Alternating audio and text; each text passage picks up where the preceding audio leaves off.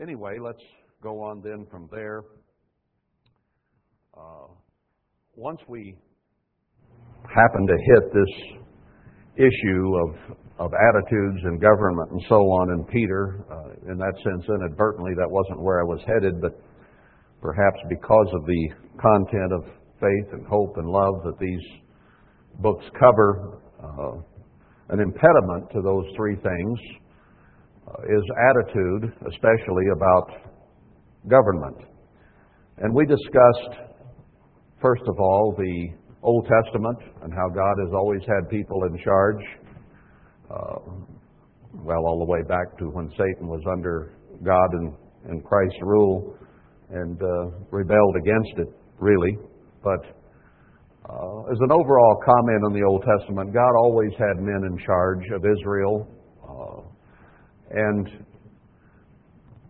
as a summary of that, anytime you had a leader that God had appointed, whether it was Moses or David or some of the prophets or whoever, people griped and moaned and complained about the leadership. That was something that Israel just did. They murmured and complained even as they were being delivered. And that continued throughout, whether it was the kings or whether it was the prophets whom they stoned. It was always the case when God appointed someone to be the physical head under the spiritual heads in heaven. And then, the minute the leadership disappeared and people leaned to their own judgment, they didn't have to be gone very long. Remember, Moses just went up on the mountain for 40 days, and when he came back, they already had the golden calf and were naked and fornicating. It only took that long. So, with leadership, there are always complaints. And without leadership, there is an immediate decay. So, just an overall comment as to why God always has had leadership, plus the fact that we expect to rule someday in the kingdom of God, but He puts us through the motions to see if we can be ruled first. And of course, the first level of leadership or control or rule is self-rule and self-control. And those are the things that God expects of us, and He puts human leaders there to remind us, to exhort us, to correct us, to help us control ourselves. Sometimes just being reminded helps us. And it has been my observation through my years in the church that when people are isolated from a congregation, they can't attend, they tend to start slipping backward. They begin to slowly give up or not take things as seriously and for granted. Mr. Armstrong found that out very early when he would go to an area, up even in Oregon, and preach at his little rallies or revivals or whatever he called them at the time. And if he wasn't there and there was no local pastor, they just forgot everything that they had heard and went right back to what they'd been doing. So that has been our experience in this end-time Church of God, is that people need to be connected to each other, and they need to be connected under God through organization. Otherwise, they tend to slip and fall away. And even in my own life, I have noticed when we have been isolated from the church, we begin to take things more for granted and not be as up to snuff as we ought to be. When we were out of the church over the Sabbath, or not willing to keep it from 6 to 6, and weren't attending and weren't seeing people much, we just tended to slowly lose the fervency that we should have had. So I've seen it in others, I've seen it in myself. So God wants us to be connected.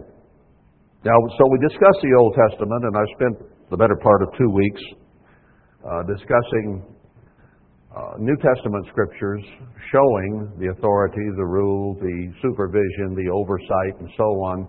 Dozens of scriptures are in there. I covered, a couple dozen or so, that aren't covered by people who have ideas that we shouldn't have government, or it should be very, very limited.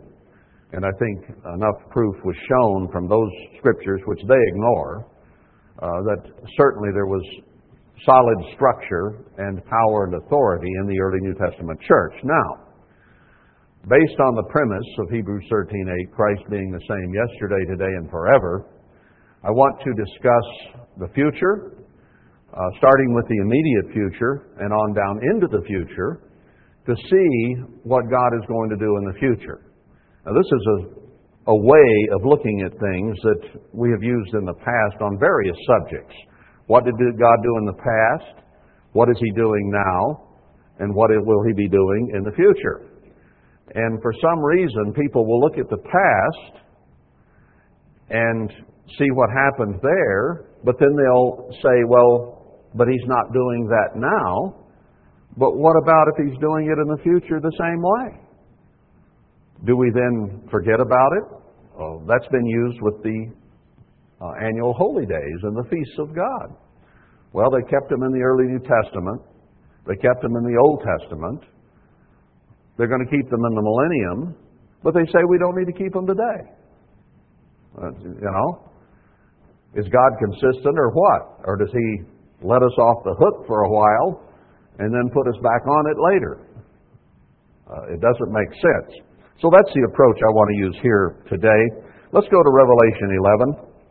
We'll talk about the very near future here.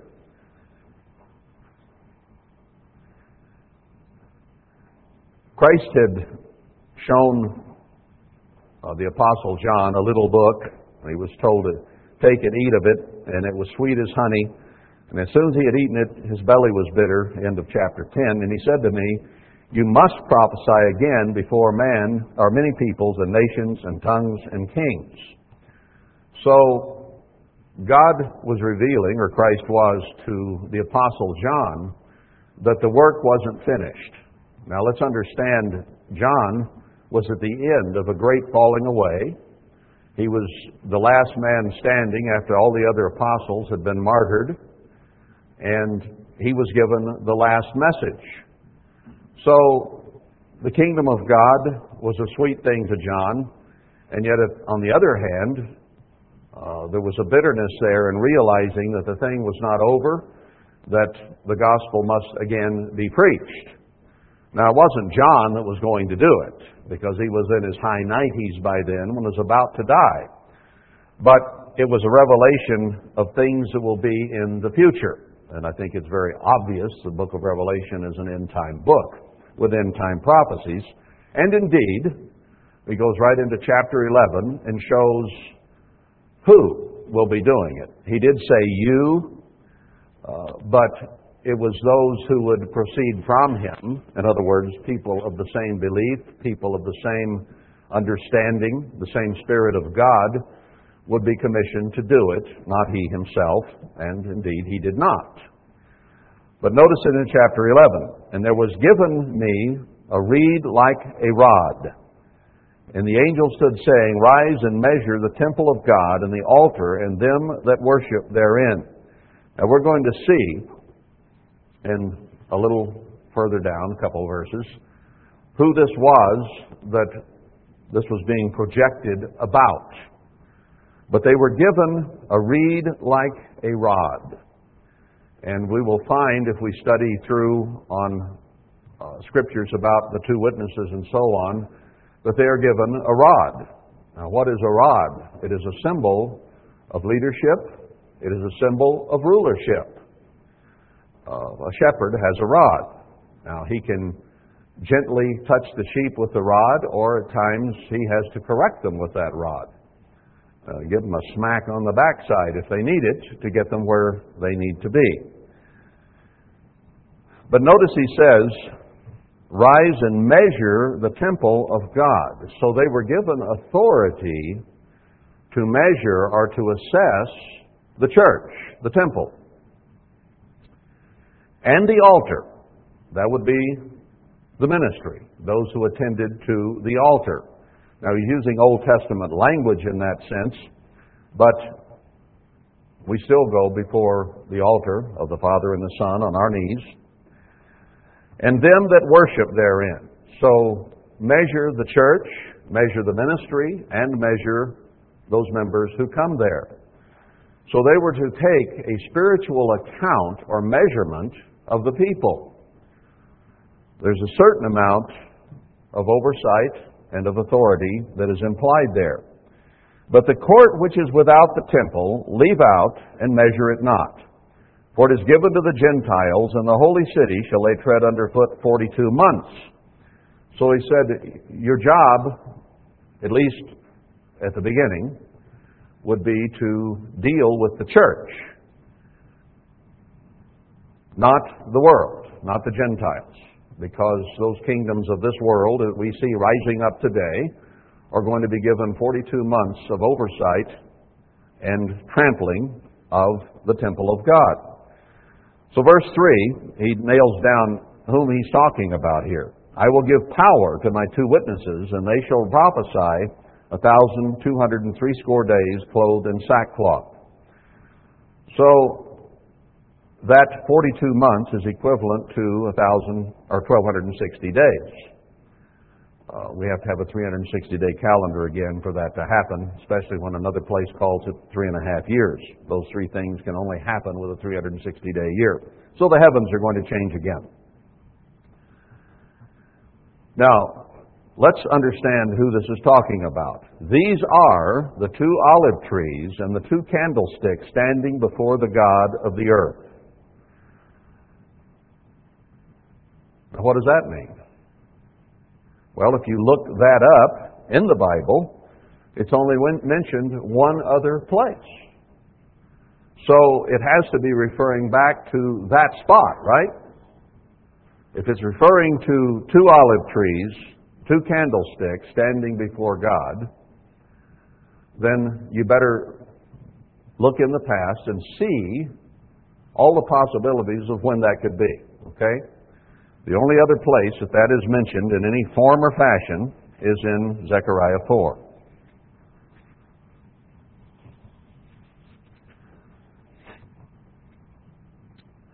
Here he talks, I'll start at the beginning of the context and we'll prove the point when we get a little further in the chapter. But this angel came in chapter 4 and said, I have looked, and behold, verse 2, a candlestick all of gold with a bowl upon the top of it, and his 7 lamps thereon, and 7 pipes to the 7 lamps which are on the top thereof, and 2 olive trees by it, one on the right side and the other on the left. And he says, what are these? Verse 5, the angel that talked with me answered and said to me, don't you know what these be? And I said, no. We might say the same thing if we're just reading Zechariah without having first gone to Revelation 11.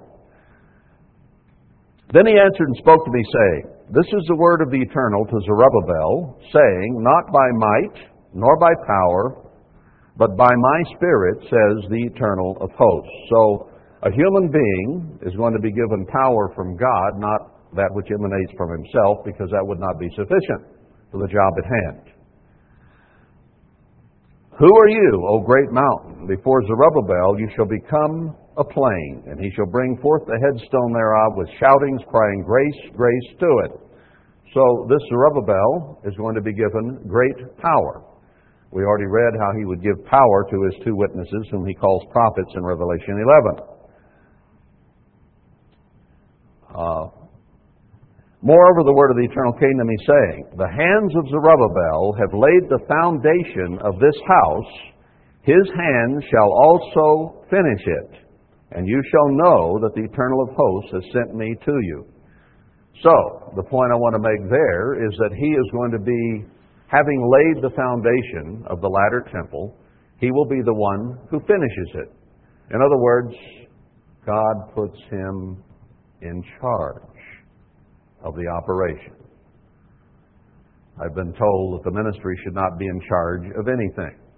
Well, here we find that the leading minister in the end-time Church of God will be put in charge of finishing the temple. It is his job. No one else can do it. For who has despised the day of small things? For they shall rejoice and shall see the plummet in the hand of Zerubbabel. With these 7, they are the eyes of the Eternal. The eyes of the eternal, the seven, you find in Revelation 1, are the churches, the seven churches. He says in Isaiah 41, He'll plant seven trees or churches in the desert and wilderness. He says 7 women will take hold of one man, there in Isaiah 4. And that it will only be a 10% remnant at the end of chapter 6 of Isaiah. So, one man is going to be in charge, and all 7 of the churches will look to that man, along with the other who is with him. It says 7 eyes will also be given on the rock that is put before Joshua. So, all 7 churches will look to those 2, but Zerubbabel will be the leader. So even among 2 people, you have one who is in charge. So they don't have to argue all the time about what to do next. One will make the final decisions, and the other will be obliged to say, yes, sir. That's just the way it always is with God. It just always is. It always has been. And we find that it will be that way in the near future. So do we discount right now in saying that there should not be government and authority in the church, when within the next few years we're going to see it in great power and great authority? Verse 11, Then answered I and said to him, What are these 2 olive trees upon the right side of the candlestick and the left side? And I answered again and said to him, What be these 2 olive branches, which through the 2 golden pipes empty the golden oil out of themselves? So they are instructing the 7 churches. They are guiding them and leading them and have authority there. And he answered me and said, Know you not what these be? And I said, No, my Lord. Then said he, These are the 2 anointed ones that stand by the Lord of the whole earth. The only place that they are mentioned other than Revelation 11. So it obviously is referring to the 2 witnesses in the end-time church. Let's go to chapter 6 and pick this up a little bit and see. God is upset at the beginning of this, and the 4 chariots come out, and then something happens that quiets His spirit. We won't go into all that in verse 8. But He said, Take of them of the captivity, even of Heldai, of Tobijah, and Jediah, which are come from Babylon. Remember Micah 4, where He tells us, Come out of the midst of Babylon, but go you even to Babylon. So these are men who come out of the society and system that we are living in today, just as He tells us all to do. So they were to go into the house of Josiah, the son of Zephaniah, then take silver and gold and make crowns and set them on the head of Joshua, the son of Josedek, the high priest. And speak to him, saying, Thus speaks the Eternal of hosts, saying, Behold the man whose name is the branch. There is one who will be raised up afterward in time to this Joshua spoken of here, who will be known as the branch. It's spoken of in other places as the righteous branch, and so on. Quite a few different scriptures. And he shall go up out of his place, and he shall build the temple of the eternal. So we already know who that is. It's already said that Zerubbabel had laid the foundation. He would also finish it. So he's the one who is going to be in charge of the building. Even he shall build the temple of the eternal, and he shall bear the glory, and shall sit and rule upon his throne, and he shall be a priest upon his throne. He'll be in a position of leadership and rulership. And this is before Christ ever returns. This is talking about the 2 witnesses in the end-time temple. And he shall be a priest upon his throne, and the counsel of peace shall be between them both. So they are going to have peace between themselves. But Zerubbabel will be in charge.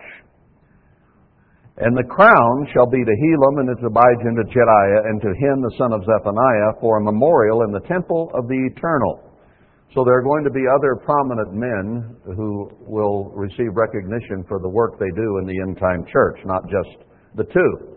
Even Micah, end of 4 or 5, talks about how there will be 7, even 8 principal men that come out against the Assyrian when he comes into our land and drives the Assyrian away with the power of God. So it's more than just 2 men. But Verse 15, they that are far off shall come and build in the temple of the Eternal, and you shall know that the Eternal of hosts has sent me to you, and this shall come to pass if you will diligently obey the voice of the Eternal your God. Now, let's go back to, and pick it up, just the story of Haggai. I won't go through the whole book today. But here he calls Zerubbabel and Joshua, and we know that the people say it isn't time to build the temple, but God says it is. So he addresses them, and then he stirs the remnant of the people to come down in verse 14. And those two leaders and the remnant of the people came and did work in the house of the Eternal of hosts, their God. So it says they'll come from far there in Zechariah 6. We've already read that, to work in the temple of God. And then he tells them in verse 4, chapter 2, yet now be strong, Zerubbabel, says the Eternal, and be strong, O Joshua, the son of Josedech, the high priest, and be strong, all you the people of the land, says the Eternal, and work, and I'll be with you.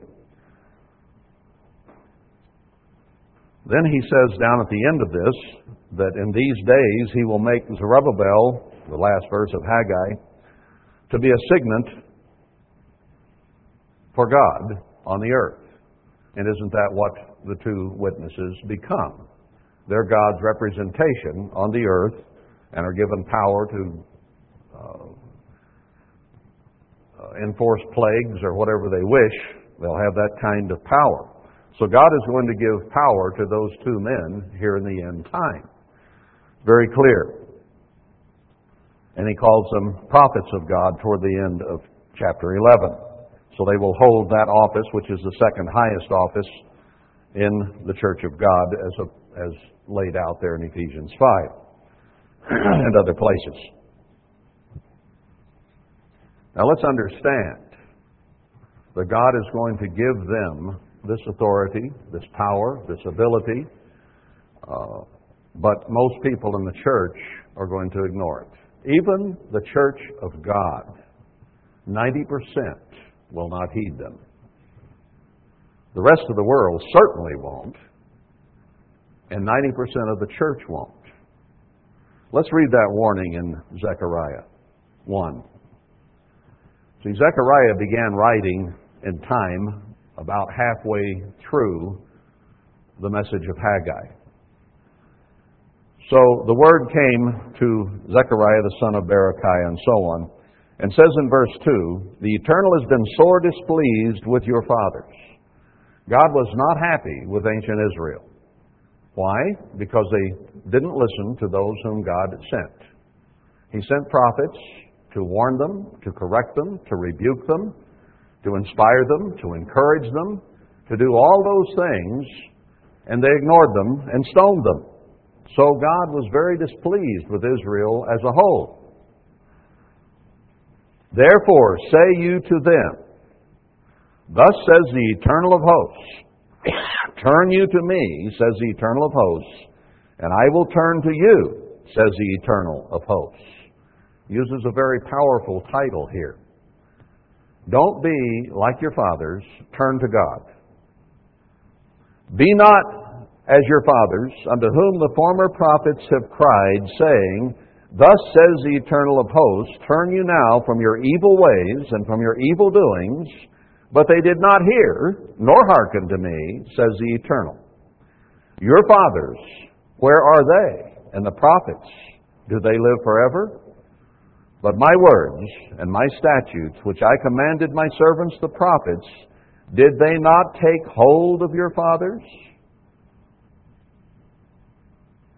They stoned the prophets, but the words that the prophets gave came back on those people. So he tells us here at the end time that 90% of the church is going to not heed the words of the two prophets God sends at the end. They will ignore them. They will put them down. They will not accept them. Only a 10% remnant roughly will. Is that incredible or what? that those whom God sends, 90% of His own spiritual Israel that He's called out of the world, will ignore them. What an incredible thing. But people haven't changed, brethren. People are the way they always were. They will deny the authority. They will deny the power. They will deny the ministry of those men, even though God has sent them. People have not changed. Now, He calls upon us to change and to turn to God with our whole heart, right here. But He shows us in other places most will not. And that is sad.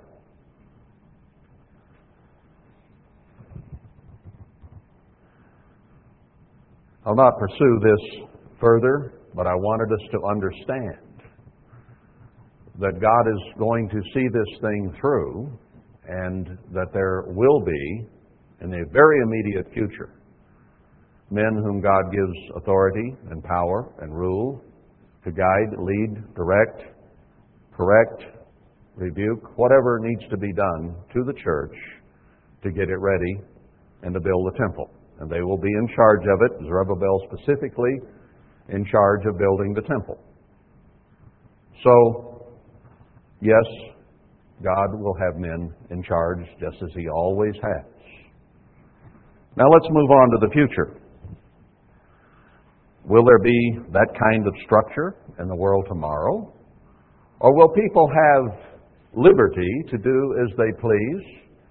And since everyone that is in the kingdom of God will be God at that time, the first fruits, you'll have all these people in the millennium with Christ here ruling on the earth and God the Father there as well. Will people just automatically obey? Or will there be structure even then?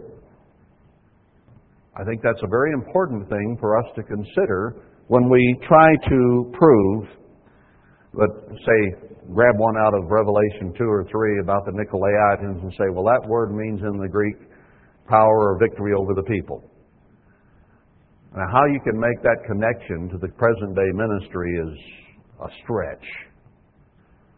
Now, yes, Jeremiah 23 and Ezekiel 34 very clearly show, along with Malachi and other places, that the ministry in the church has not been what it ought to be, and He calls upon repentance. We all understand that. But does that mean that there is no power anywhere? No. Could it be? It doesn't say it's a ministry there in Revelation 2. But we've read in 2 Peter 2, and you can read it in Jude, almost the same words, that there will be men who come into the church who will try to get victory over the people, who will try to pull them away, pull them aside, convince them that there should be no power or authority. Now, there's a victory over the people if they can accomplish that. Wolves tear at the sheep and get victory over the sheep by destroying them, by spiritually killing them. There will be those.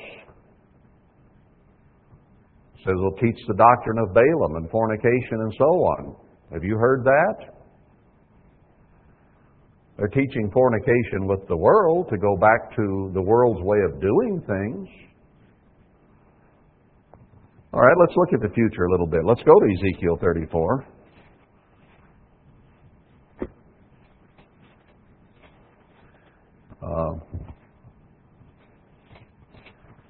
We'll move on past those others that are read quite often about the ministry. Verse 22 of Ezekiel 34, Therefore will I save my flock, and they shall no more be a prey, and I will judge between cattle and cattle. And I will set up one shepherd over them, and he shall feed them, even my servant David. He shall feed them, and he shall be their shepherd, and I, the Eternal, will be their God, and my servant David a prince among them. I, the Eternal, have spoken it. And he'll make a covenant of peace with the beast, and so on. So, in the millennium of God, David is going to be over the house of Israel. He'll be king and prince over Israel. So, even in the kingdom of God, you're going to have a king there. Let's go on, Revelation 2, verse 26. Here he's speaking to the churches.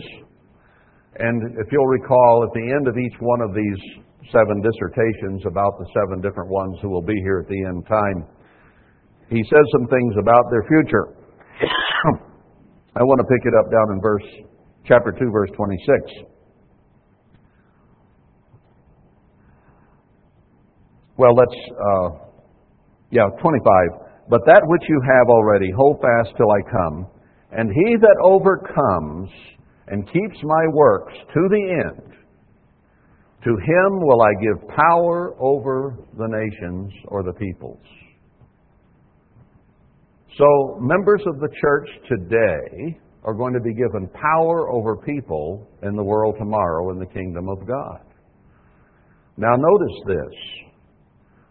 To he, so the antecedent here is he, the one who overcomes, a human being. And he shall rule them with a rod of iron. Now we can see in other scriptures Christ is going to rule with a rod of iron. But those who overcome in the end-time church are also going to be given a rod of iron to rule over the nations and peoples. As the vessels of a potter shall they be broken to shivers. They will have power to break, like you would break a pot with a rod or a club. Even as I received of my Father. So he says, just as I am going to be King of kings and Lord of lords and have power over the nations, I will grant those the same power who overcome. And I will give him the morning star. He that has an ear, let him hear what the Spirit says to the churches. So he is going to be giving great power, authority, and rule to those of us who overcome. It's one of the blessings that comes in the kingdom of God. Now, everyone who is in the kingdom of God out of all these 7 churches will receive all of those blessings given to the 7 because they are the first fruits and the bride of Christ. He just says it in different ways, the kind of things he will do with them. Notice Revelation 5, verse 10. You probably know this one by memory. Let's pick it up in verse 9 because it does say of one of the 7 churches that they'll sing this new song. They sung a new song, saying, You are worthy to take the book and to open the seals thereof, for you were slain and have redeemed us to God by your blood out of every kindred and tongue and people and nation. So this will be those who are given immortality and eternity, and they will be the only ones who are able to sing this song. Verse 10, and has made us to our God kings and priests, and we shall reign on the earth. Reign, rule, oversee, guide, direct, whatever is needed. So in the kingdom of God, he's saying those first fruits, those 144,000, are going to be given power as kings and priests. Does that sound like rule? Does that sound like oversight? Now what about people? Are they going to have to obey anyone in the world tomorrow? Is that bypassed? Let me answer that in just a moment, but let's go to Revelation 19 first and see that we, with what I have already shown you, are going to have the same kind of management responsibility that Christ has. Revelation 19, let's begin in verse 15. Out of his mouth, speaking of Christ, goes a sharp sword, that with it he should smite the nations, and he shall rule them with a rod of iron. He says he'll give those who overcome a rod of iron. And he treads the winepress of the fierceness and wrath of Almighty God. And he has on his vesture and on his thigh a name written, King of Kings and Lord of Lords. So we've already seen he'll make us kings and priests, but he will be the King of Kings and the Lord of Lords. He will be overall in charge under his Father, and he, the Father and the Son, will be the light of the New Jerusalem there at the beginning of the millennium, and the temple of it. So he will be overall in charge. Now let's notice one here in Ephesians 2. This one is incredible, really. There are those who say that the ministry has no power, or the church doesn't need teachers and ministers today, or if so, they should be basically toothless. They have to gum it. Now, verse 19 of Ephesians 2. Now therefore, you are no more strangers and foreigners, but fellow citizens with the saints and of the household of God. So he's writing to a Gentile church and telling them that you have the same standing before God that even Israel had, that they're on the same level, grafted in, not one whit difference among them. Now notice verse 20, and are built upon the foundation of the apostles and prophets. God built the church with the foundation of the apostles and prophets. Jesus Christ himself being the chief cornerstone. So the foundation of the church and of the kingdom of God, God is laying through the apostles and prophets. What an awesome responsibility. Now Christ, of course, is the chief cornerstone. He is the first stone laid, the one that sets the tone for the whole building. But the apostles and the prophets are the foundation. The things that they said from God, that they were inspired to preach, teach, and write, are what we have as the foundation for the church. And we've already read about the end-time church and how God will use two prophets to do the same thing that He has done in the past, and that we are not to ignore them. But most of the church will. Now, where do those go who say that the offices in the church don't have organization or power or authority if the whole foundation is laid on the ministry, with Christ being the key to the whole thing? That is a very, very powerful scripture. In whom all the building fitly framed together grows to a holy temple in the eternal.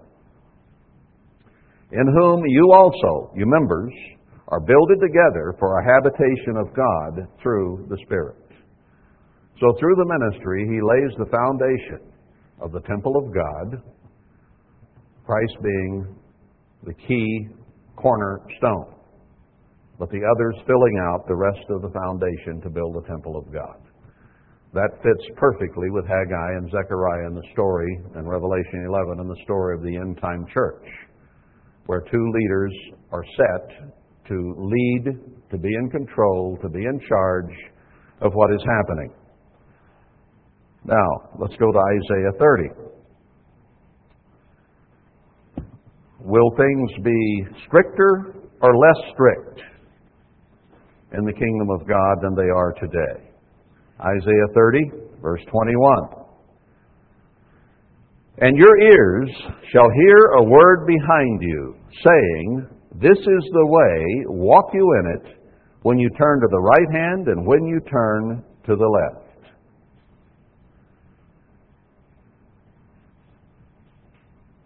There will be stricter control than there is today. Today, we are not here to make you do anything.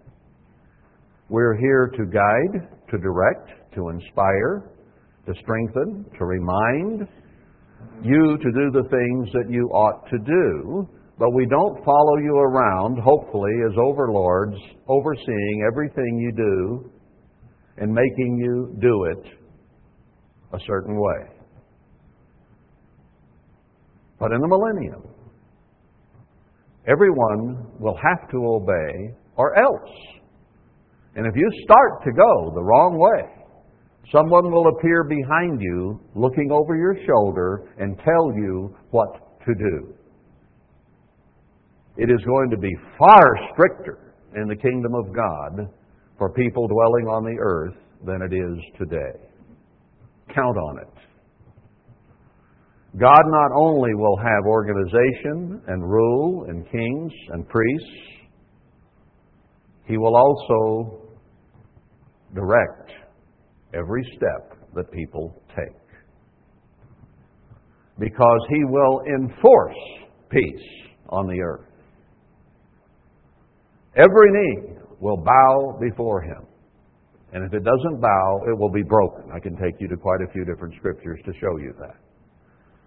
So it's going to be much, much stricter in the millennium. There will be peace, there will be happiness and joy, but it will have to be enforced. So if you think it's tough now, why don't you live on into the millennium as a human being and see what you can get away with? You know, human beings don't like to be told what to do. God has made you and me as free moral agents. He's given us a book that tells us what to do from Him through prophets and ministers who wrote them, were inspired to write them. And then He inspired some to come and teach them to you. But you still are a free moral agent in that sense, and you can choose to follow or not. You can choose to do what you're instructed by God in His Word or not. You can lead a horse to water, you can't make him drink, and we don't even need to try. Just lay it before them, and then it is up to them to make right choices and to govern themselves according to this Word as it is explained and given. So we are limited. We can't go to your cabinets and tell you you shouldn't have this, and this.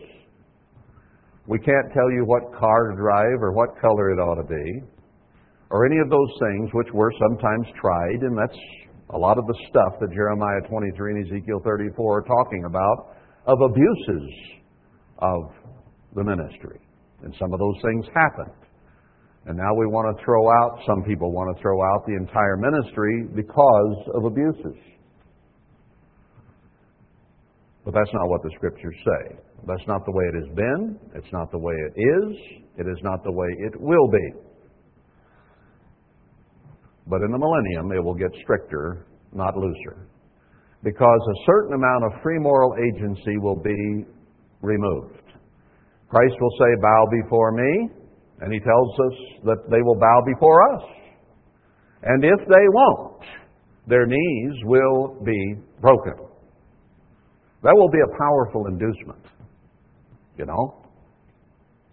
Or they'll be told, don't go that way, you go this way. Now that removes a great deal of free moral agency or self-choice. And they will have to do what they would not do in this age, because there'll be carryovers that live into the millennium.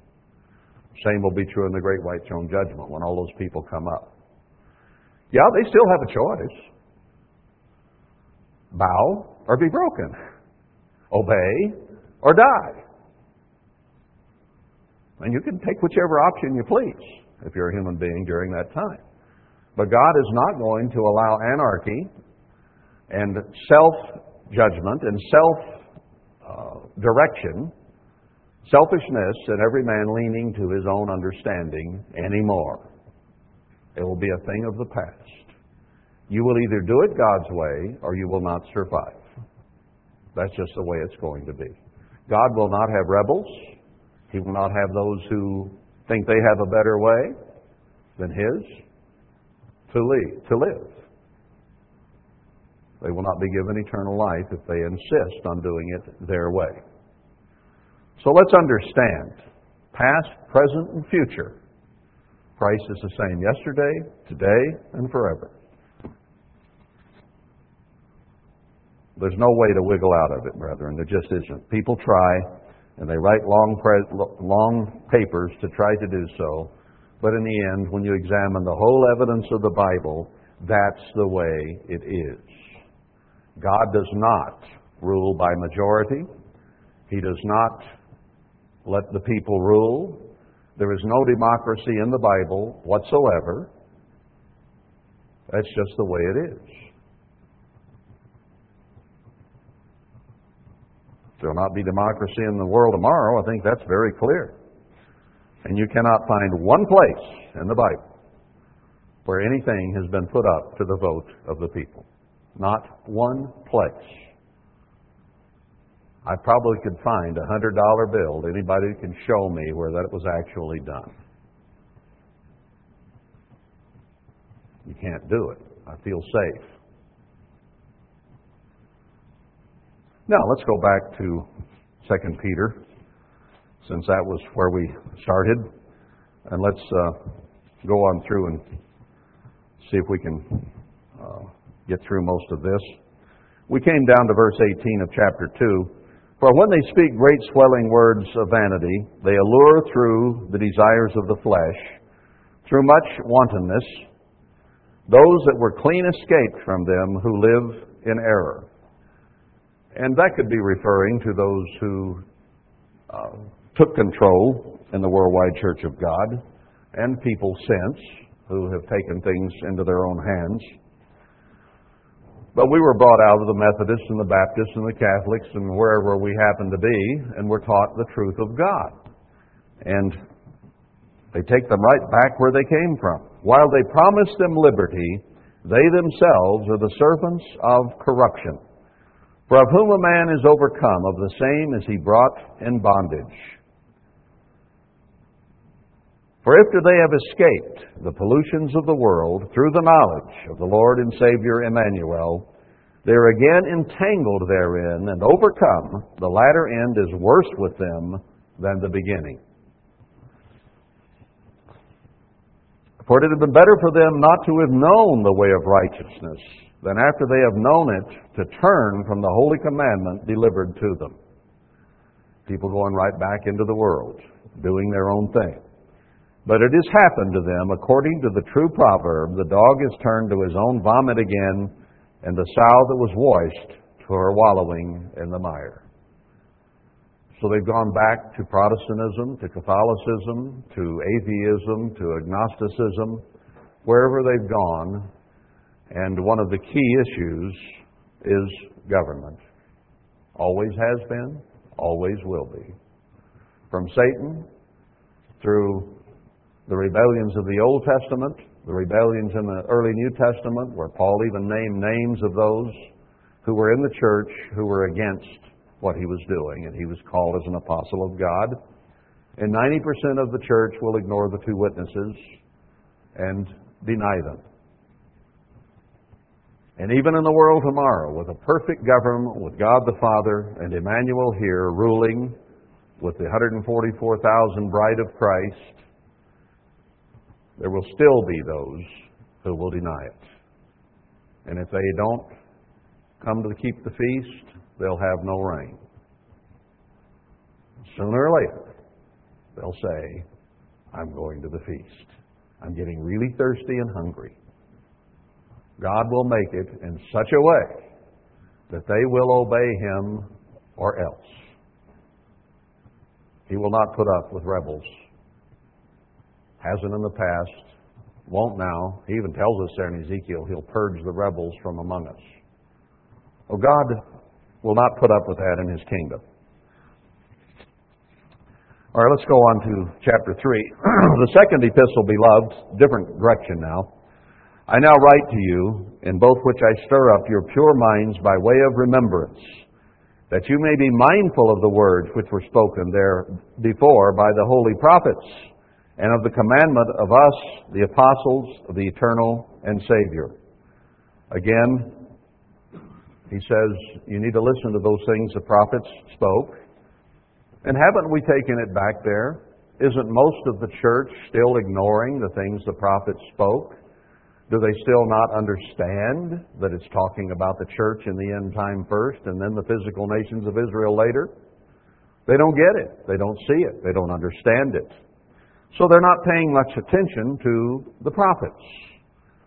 They're just trying to do New Testament Christian living types of things and preach the gospel when they have not even been authorized to do so around the world as a witness. That will be done by the two prophets, and then the end will come. Herbert Armstrong didn't do it, and neither is anybody today. If they're doing it, they're presuming something that they have not been given the authority to do, and God isn't blessing it. And people aren't being called to it. Now you can say, well, they're not being called here either. No, they're not. But we're not presuming to do something we haven't been given authority to do either.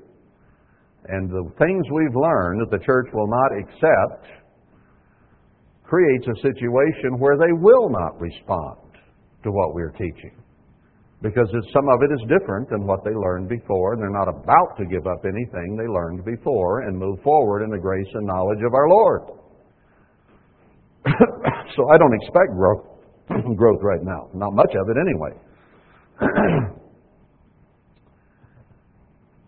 Anyway, which were spoken before by the holy prophets, and of the commandment of us, the apostles of the eternal and Savior. Commandment of the apostles. They're again echoing things that we have already read about in the last couple of sermons. Knowing this first, that there shall come in the last days scoffers walking after their own desires, wanting it their way, doing things the way they want to do it, and saying, where is the promise of His coming? For since the fathers fell asleep, all things continue as they were from the beginning of the creation. Nothing's happening. God doesn't have any teeth. The ministry, the church doesn't have any teeth. Things are just going on the way they have been.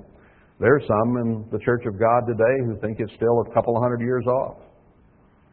Well, the world ain't going to last that long. Not the way it's getting today. It's not going to last that long. So I guess Christ won't come back until everything's already collapsed and no flesh saved alive. But He says He'll come to save some flesh alive. For this they willingly are ignorant of, that by the word of God the heavens were of old, and the earth standing out of the water and in the water, whereby the world that then was, being overflowed with water, perished. There's very little understanding in the world, or perhaps there is in the church, that the earth was already here when the creation of Genesis 1 occurred. It says in a beginning, if you check the Hebrew, not the beginning. And it says that the waters covered the earth there in Genesis 1. So the earth was already here. The waters covered it so that there was no land visible. And God caused the dry land to appear. So it came thrusting up out of the oceans that were already there. And that's why you have fossils on top of mountains that are 10, 12, 14,000 feet high. They were underwater and under the sea. And then He overflowed the earth with water again so that all but 8 people perished. But the heavens and the earth, which are now, by the same word, are kept in store, reserved to fire against the day of judgment and perdition of ungodly men. So He rehearses here that God created the earth and man became evil, so He destroyed nearly all of mankind.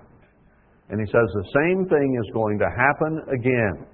This time not with water, because He made the rainbow as the perpetual covenant that He would never overflow the earth with water again. That doesn't mean He can't send fire. Different types of fire. Not necessarily physical flames, though there will be a certain amount of that, but pressure and that which burns and causes withering. So as the sun will get 7 times hotter. I don't know that that means it'll be 700 degrees on the earth. None of us would survive.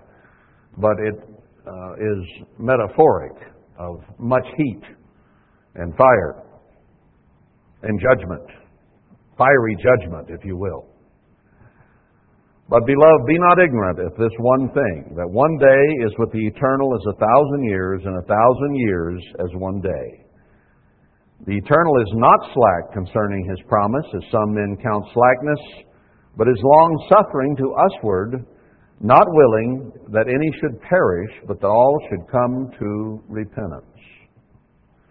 I think that's very interesting. We get impatient we wonder, well, where are these promises?